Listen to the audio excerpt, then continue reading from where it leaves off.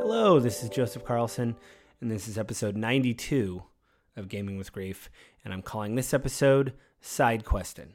And you'll see why in a bit, but let me do the intro. This podcast will hit my website, www.gamingwithgrief.com, Monday morning at 7 a.m. Go there, leave a comment, let me know what you think of the show, how I can improve it, stuff like that. Or you can go to iTunes, subscribe to the podcast there. It's the Gaming with Grief podcast with Joseph Carlson. It's got a black background with smoke.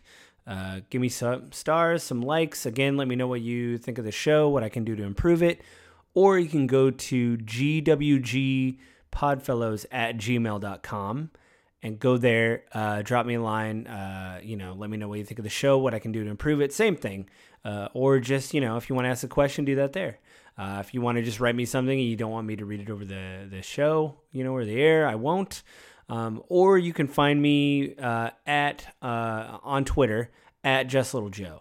So go there. I will try to do a better job of promoting the podcast on there. But so I'm calling this episode Side Questing because I'm actually doubling back and trying to complete something I did a long time ago. So way back at episode 15, it was called the reading episode, because obviously at that time I was really clever, and I thought of the most clever title I could. No, I was reading a comic called Revival. And I've been thinking about it a lot lately. It is about, it's something that I wanted to finish that I didn't finish. That I can see from what I've downloaded from Comixology. There's 8 volumes that they've collected the different issues. That my research said it was about 45 issues that I could find that were originally published, and they put them in volumized versions. So there's 4 or 5 issues per volume. I'm just going to review each volume individually and spoil the heck out of each volume. So you now have your spoiler warning. You know that I'm going to spoil the episode. But this is my review, and I'm finally going to double back and talk about what I think of the whole thing when I'm done with it. I'm rereading a lot of these. It's been a long time. I'm just trying to get in the habit of, again, finishing something I started. And also, I have been thinking about these books a lot. It does have to do with grief and death, and it's kind of stuck with me the past couple days. I don't know if my mood has been that way, but I've just been thinking about it a little bit. So the first volume that I can find was published by Image Comics. And the volume, at least, the collected works of the issues, came out on December 12th, 2012. And the first volume was called Year Among Friends. And it takes place in Wausau, Wisconsin, which I hope I'm saying that right, on January 2nd. And before I get really into the general plot, let me just talk about, there's a foreword that I'm going to read you that another writer wrote, Jeff Lemire, who has written, he's a Canadian artist, comic artist and writer. He's the author of Essex County Trilogy, Sweet Tooth, and DC's Animal Men. So that's what he's written. Essex County Trilogy, Sweet Tooth, and DC's Animal Men. So he wrote a foreword for this comic, Revival. And I'm just going to read you the foreword of this because I think it's really powerful. He said, "What's so brilliant about Revival isn't that Seeley, who's the author, and Norton, who's the artist." So let me start again. So what's brilliant about Revival isn't that Seeley and Norton explore the concept of the dead returning to walk the earth. We all know that's been done to death. And he put in parentheses, sorry. In countless comics, films, etc. No. What's brilliant about Seeley's approach is that these loved ones return not as flesh-eating zombies or mummified B-movie ghouls, but rather just as we remember them.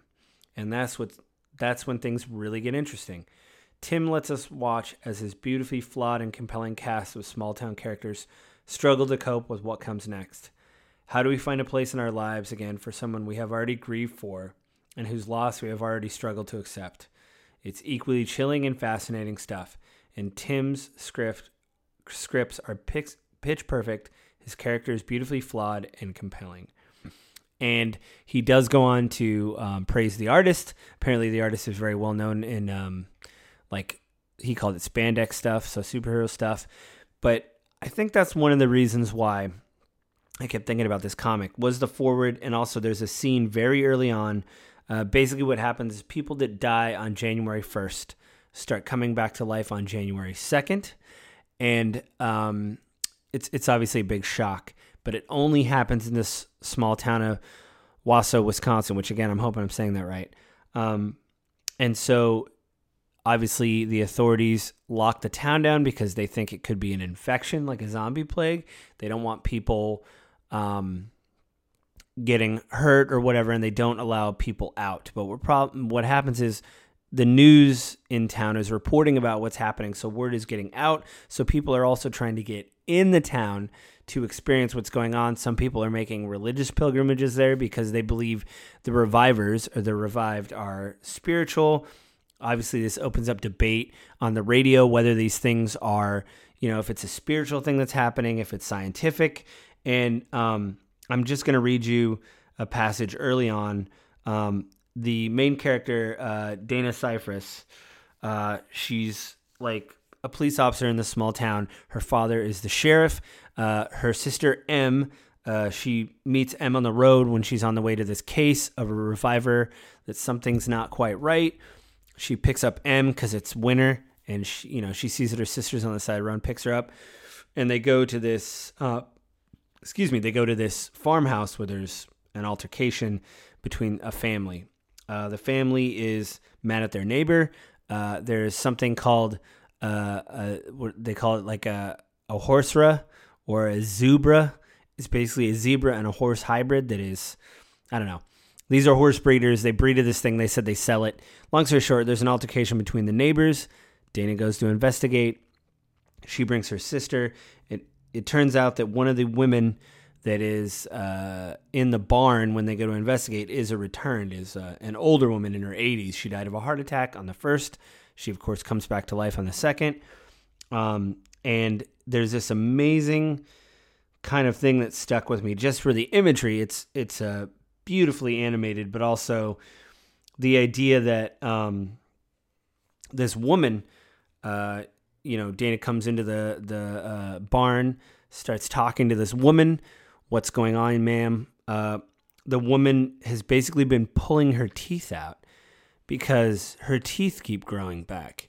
And she is bereaved because she wants to wear her dentures.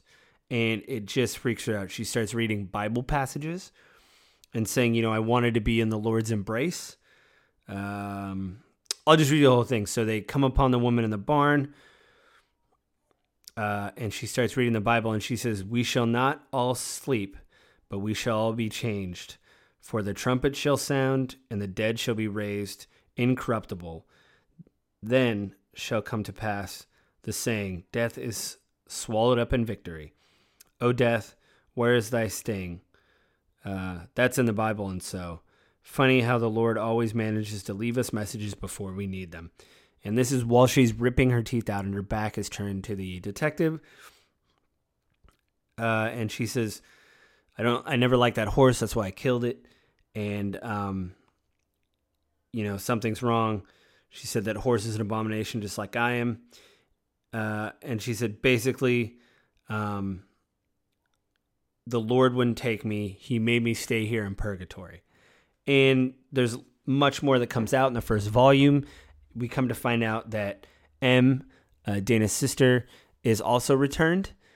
She was murdered on the 1st of January, so she comes back to life. And Dana says, basically, I'll figure out who killed you.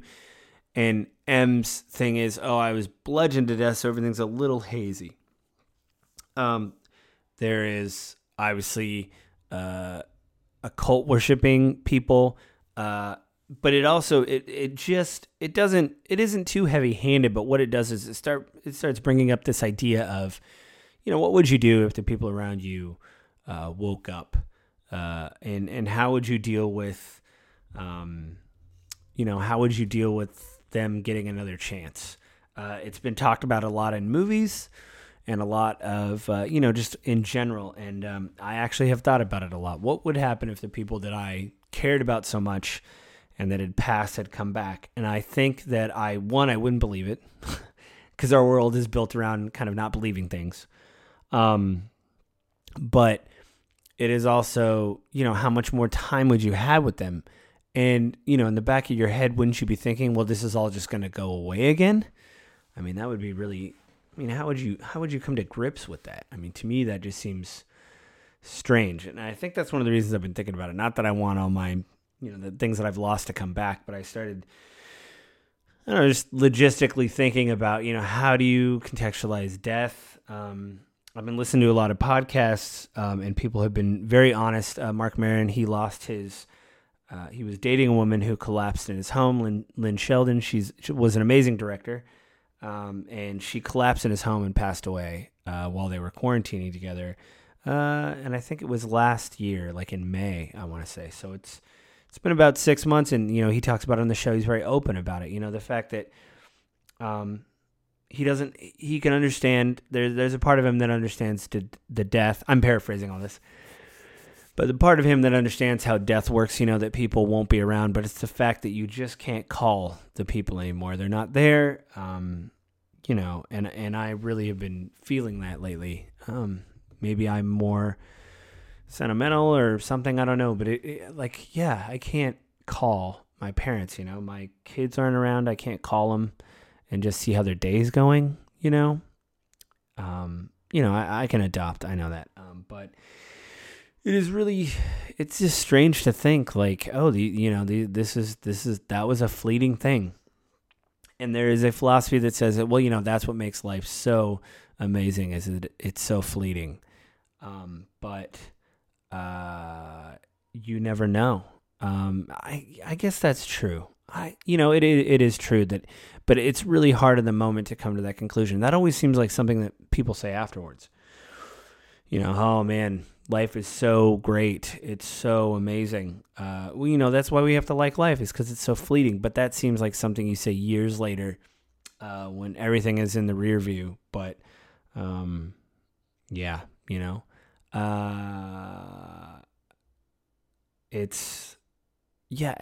think that's what it is.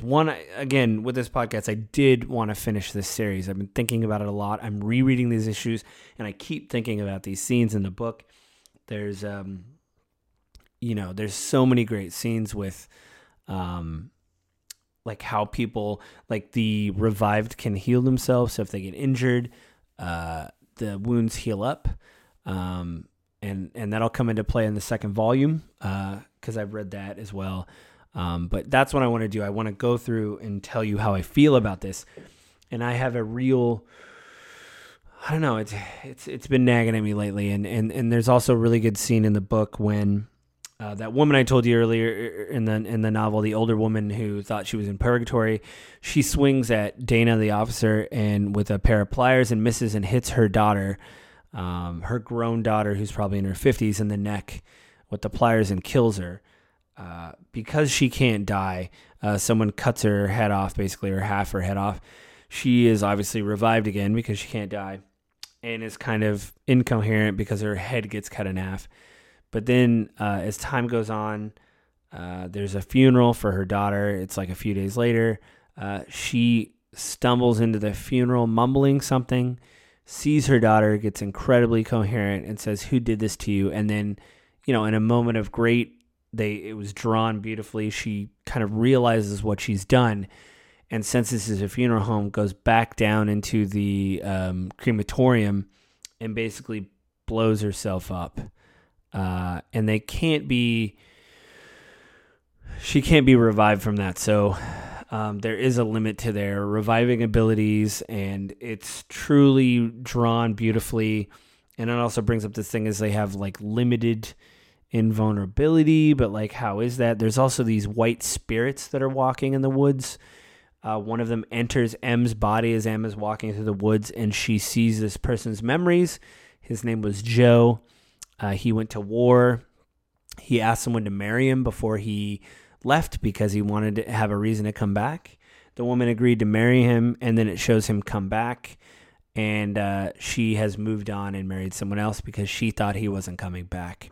So this spirit, this white, tall ghost, is mumbling about a ring, trying to find the wedding ring, and is just like, just stumbling through the woods. And when it finds out that, like, it's kind of alluded to that these spirits belong in a particular body, because obviously M saw these memories. When it finds out that this isn't the body that this isn't the body that I was meant to be in, it leaves. She gets a little disoriented and kind of figures out kind of what's going on, I think. And it's a powerful issue, and it's free on Comixology, so I would recommend reading it there. And so what's going to happen is these next couple episodes, the quality might be a little different, because what I'm going to do is I'm rereading these, and I recorded this right after I reread the first volume. So as I'm rereading these and taking notes and thinking about these, I will record these one after another. So these will be put up in like a bunch. So I think the first episode, this episode 92, will be it'll be probably a review of volume 1, 2, and 3. The next one will be 4, 5, and 6, and then I'll leave 7 and 8 for the last review. And so that's this first part, and I'll talk to you guys again when I finish the next part. Again, I can't recommend it up. It's called Revival. You can get the first issue for free on Comixology. And then if you're a member of Comixology, what I did is each volume is about $12, which is a lot, but they were having some strange sale where each volume was $3. So I just waited for that sale, and then the ones that I couldn't just borrow from Comixology, being an unlimited member, a Comixology Unlimited member, I just went to the store and purchased basically every issue for what it would have taken me to, buy out one issue. So definitely recommend reading along if you can. If you have access to it, we can do this together. If not, we're fine. But I'll talk to you guys in a few days when I get the next volume done, and we'll talk about what I thought about it and stuff. So, hello, I'm back. Yeah, that's right. I finished volume 2, took a couple days to reflect on it, and here we are. So this is another review of the Revival comic. This is volume 2. This comic came out, at least this volume. There was individual comics that they volumized. It's usually 5 or 6 issues. It looks like this one was 5 issues, if I counted correctly. But yeah, this is volume 2. It came out on July 17th, 2013. So this is my continuing review of Revival. So volume 2 immediately takes place after volume 1.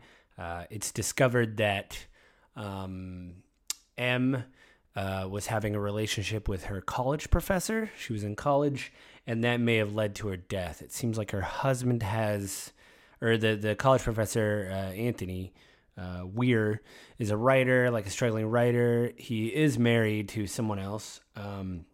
So he's having an affair with M, and Dana looks at her sister's phone records and discovers that they were calling each other quite a bit, or she was calling him. So, come to find out that they were having a relationship. So yeah, that's terrible. That's kind of like where the comic is. Whoa. So yeah, that's kind of like where the comic is left off this time.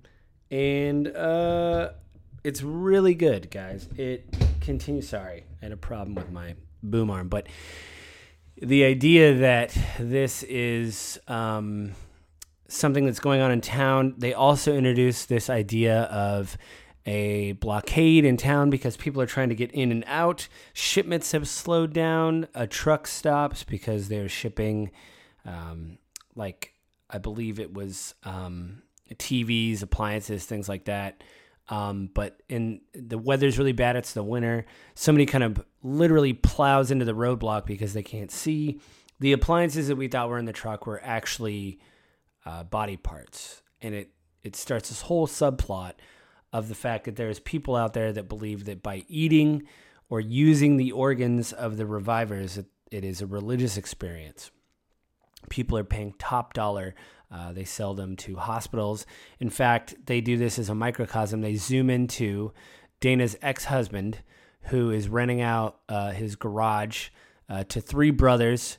I didn't actually write their names down, but just they are POSs, and they have been harvesting a reviver for their organs. Although the revivers don't seem to take damage from wounds, their organs can be removed. Like, they don't grow organs back. They're not Wolverine.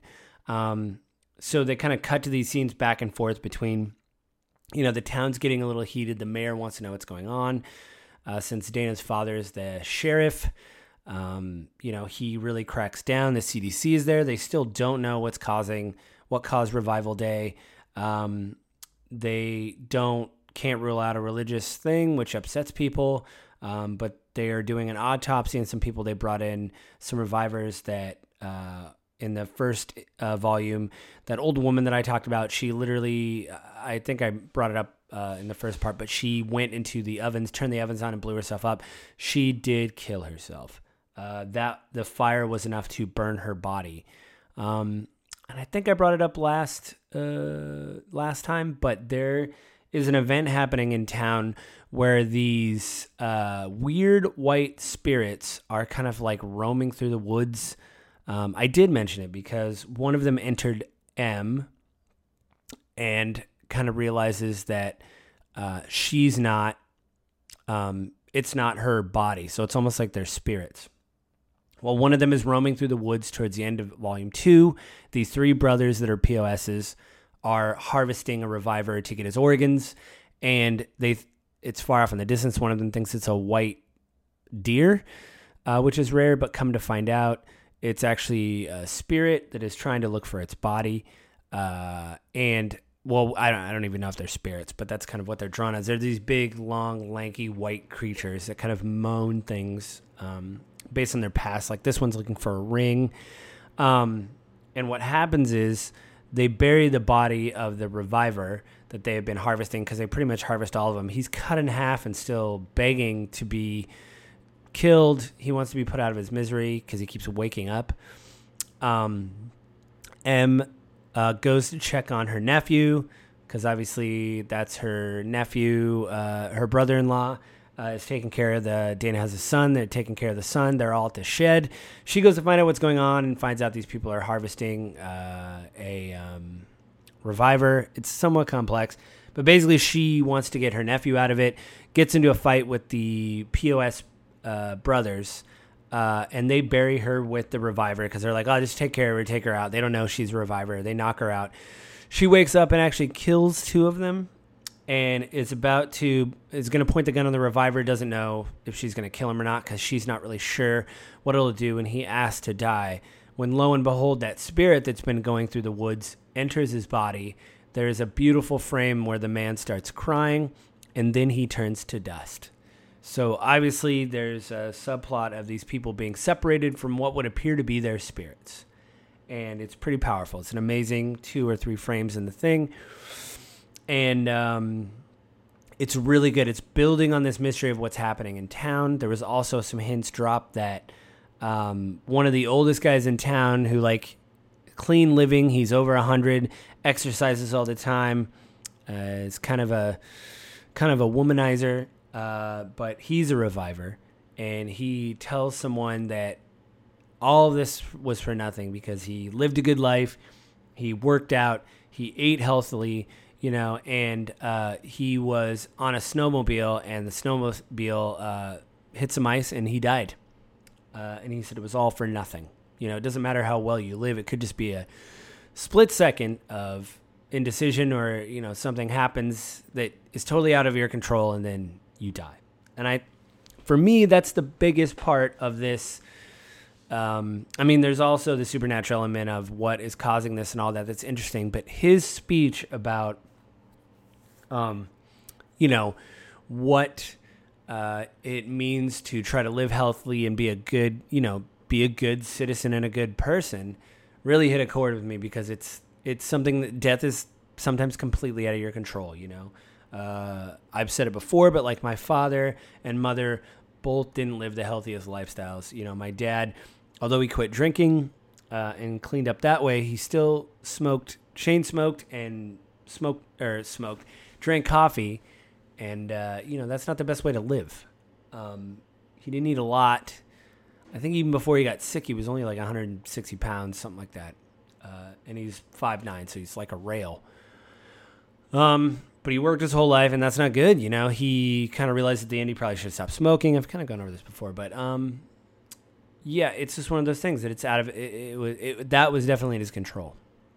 But my mom was trying to get healthy. She kind of got off the wagon a little bit, but she went back to kind of not eating correctly and things like that.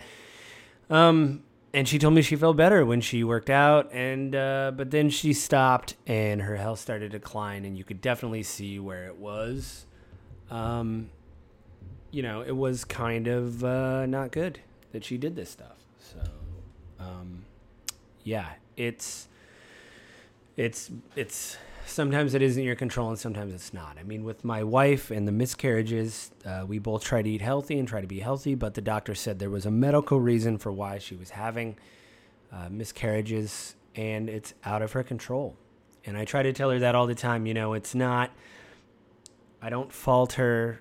I can't affect her mind or her perception, but I keep telling her, I don't blame her for the miscarriages or her son dying. I don't, because it's totally out of our control. And I think that's something that gets missed. I kind of want to bring this in. It was, there's another podcast. I mentioned it before. I mentioned it here before. It's by Nora McInerney. I hope I'm saying her name right. But the podcast is called Terrible Thanks for Asking. I know that. It's got a yellow background with her face. And she went through some terrible grief in her life.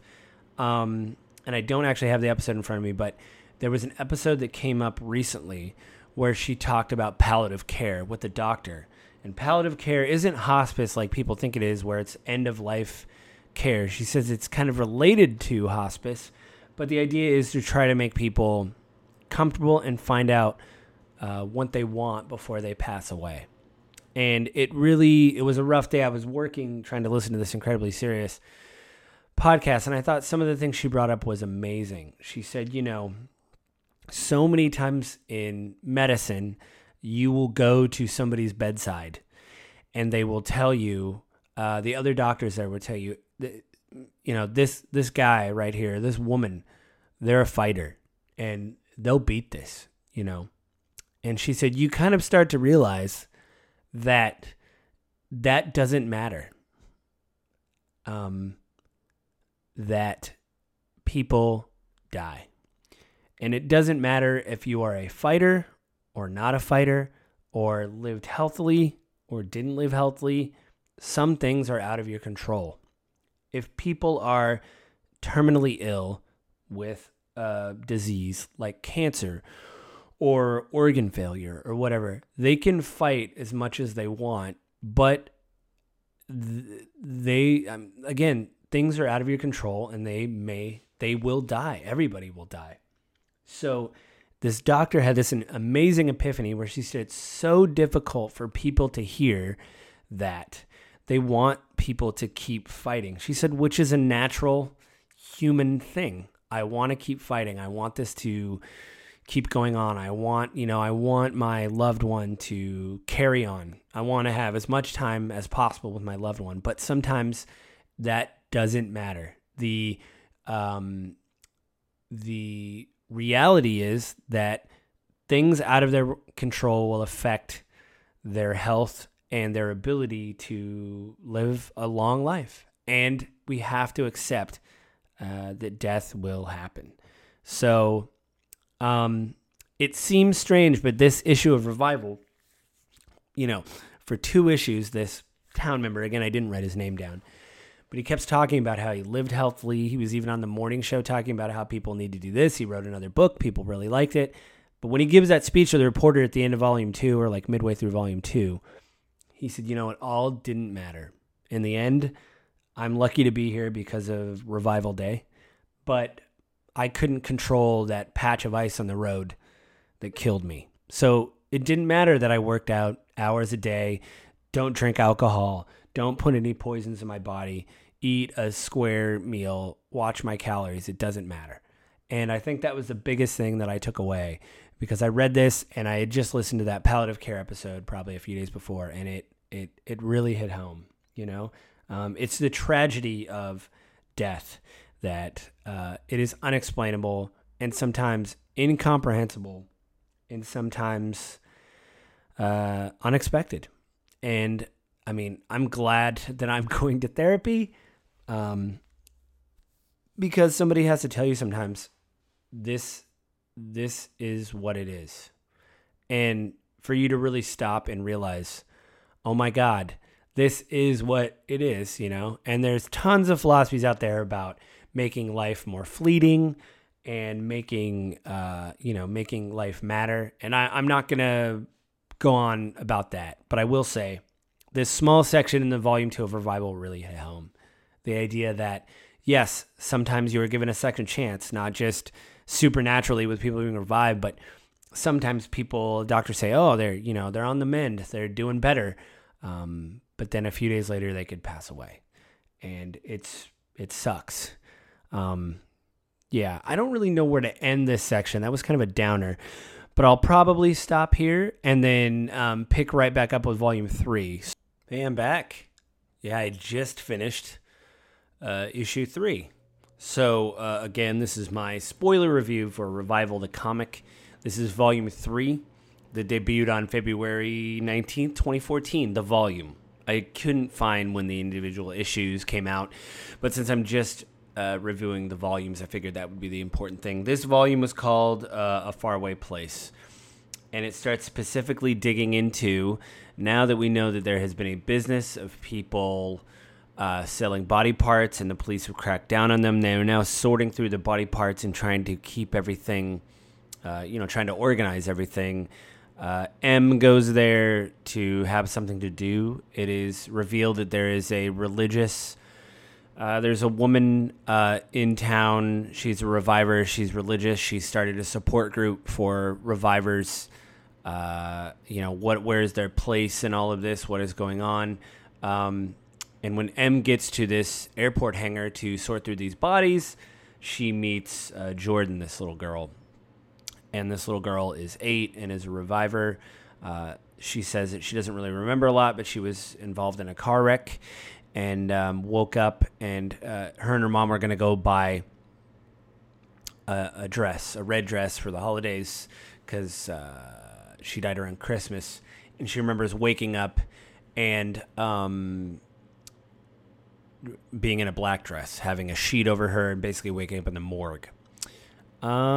It is very good. They've set some more seeds for things. As I said at the end of volume 2, there is a scene where a spirit goes into a man's body and he cries and then turns to ash. It's revealed that the guy, Joe, his name's Joe, he talks to Anthony Weiner, who's the guy who I mentioned in volume 2, is having an affair with M. Aaron is married, but he wants to find out what's going on with the revivers, so he starts interviewing him. And Joe tells this long story that we kind of saw some of when that spirit jumped into M's body and said, M saw those memories. Joe kind of says the same thing. He kind of recaps everything. He says, I loved a woman.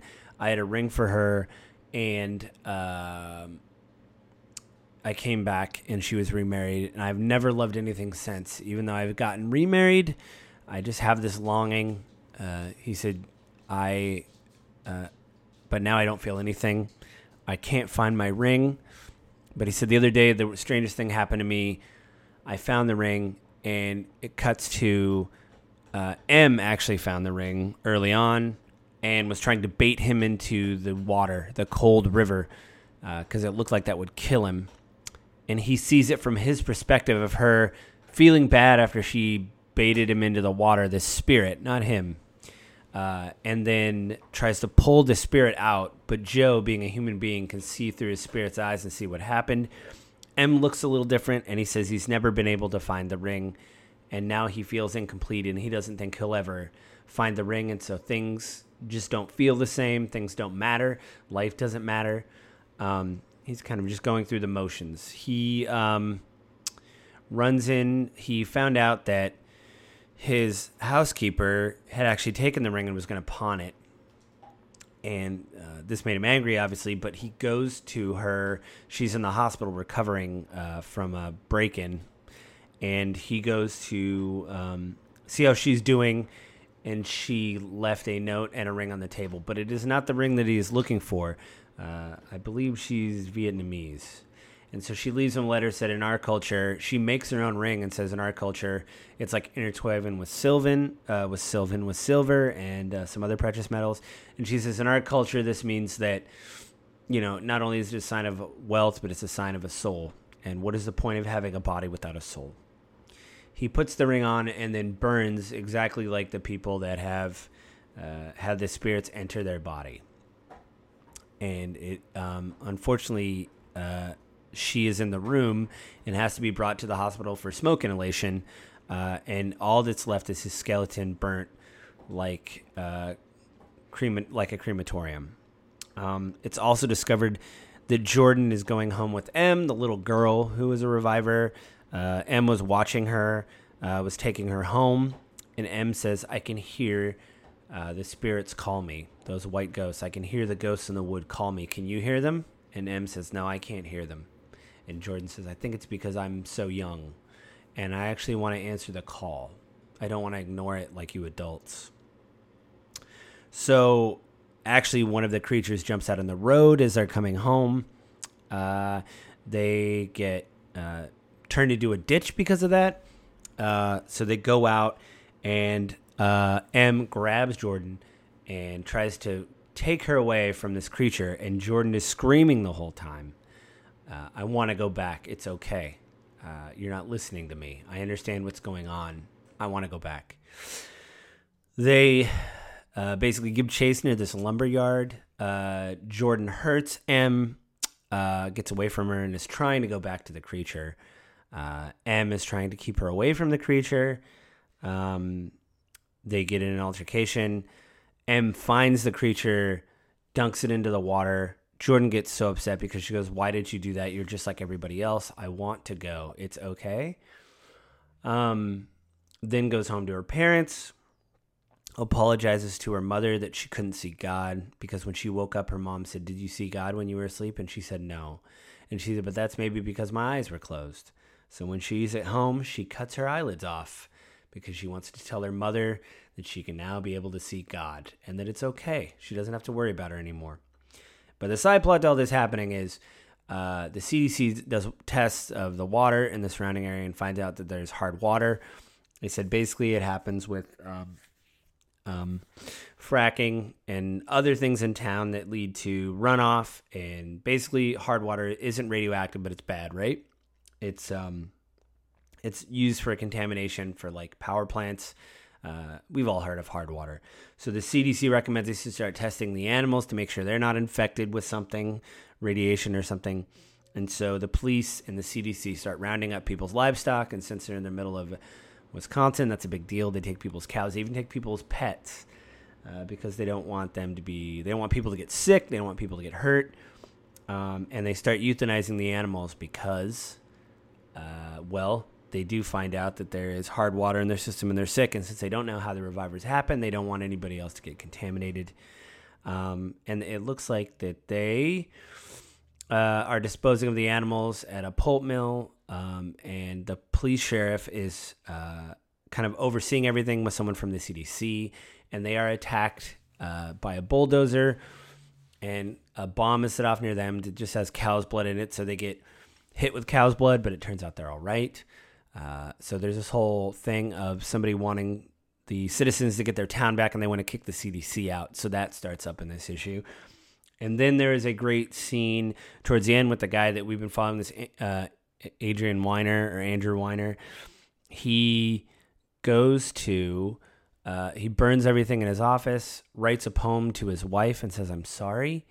And then goes and confronts someone who you could tell is a reviver, but is a burn victim and likes cold baths. So that's interesting. Maybe the pain keeps coming back from the burns. But that man kills him. And the man asks, do you have any children, Andrew? And he says no. And he says, well, then I'm sorry. And he kills him. And Andrew basically, his wife is reading a letter that he left for her. And the idea is, he says, I'm sorry. I wanted to leave a mark in this world, but I couldn't. And it was my inability to leave this mark. And I'm sorry. It's not your fault. I'm a bad person. I cheated and lied, and I'm an adulterer, and it's not your fault. You deserve the best. So it's a really moving episode or volume. I will say the thing at the end, I really liked wanting to be creative myself, this idea of leaving a legacy, and the fact that, it always doesn't work out the way you want it to. And he says that in his letters to his wife. He says, it wasn't your fault that I couldn't have a legacy. I shouldn't be able to blame you for that. It's my fault. It's not your fault. And that was really, really moving. The fact that you have this kind of, I think he knew when he was going to go meet this burned man that it was going to be the end. Probably more will come out about that later, who the burned man was, what happened. But yeah, the idea of a legacy and leaving things behind. I do think there's kind of a trite thing in the middle where Dana Cyphers is trying to investigate everything and put some pieces together. And she says, the reason that I wanted to be a cop was because I wanted to put order in a disorganized world, which is a good, motivation to become a police officer. But to me, it seems that, I've heard that before. Heard that a lot. You want to organize things, or I don't know. Maybe it's not trite. Maybe it's just I've read it a lot. It's more of a cliche now. That doesn't make her character any less interesting. I think it's one of those things I've realized lately with text and reading is, not everything has to be explained, unless as long as certain motivations have been spelled out for the audience and you understand, okay, this person is doing this because of this, and that's fine. I mean, maybe we didn't need to know why she became a cop. Maybe we could just think that, oh, maybe she's trying to please her dad or trying to protect her sister or what have you. But I do like this other thing they bring up in the issue, the idea of running away.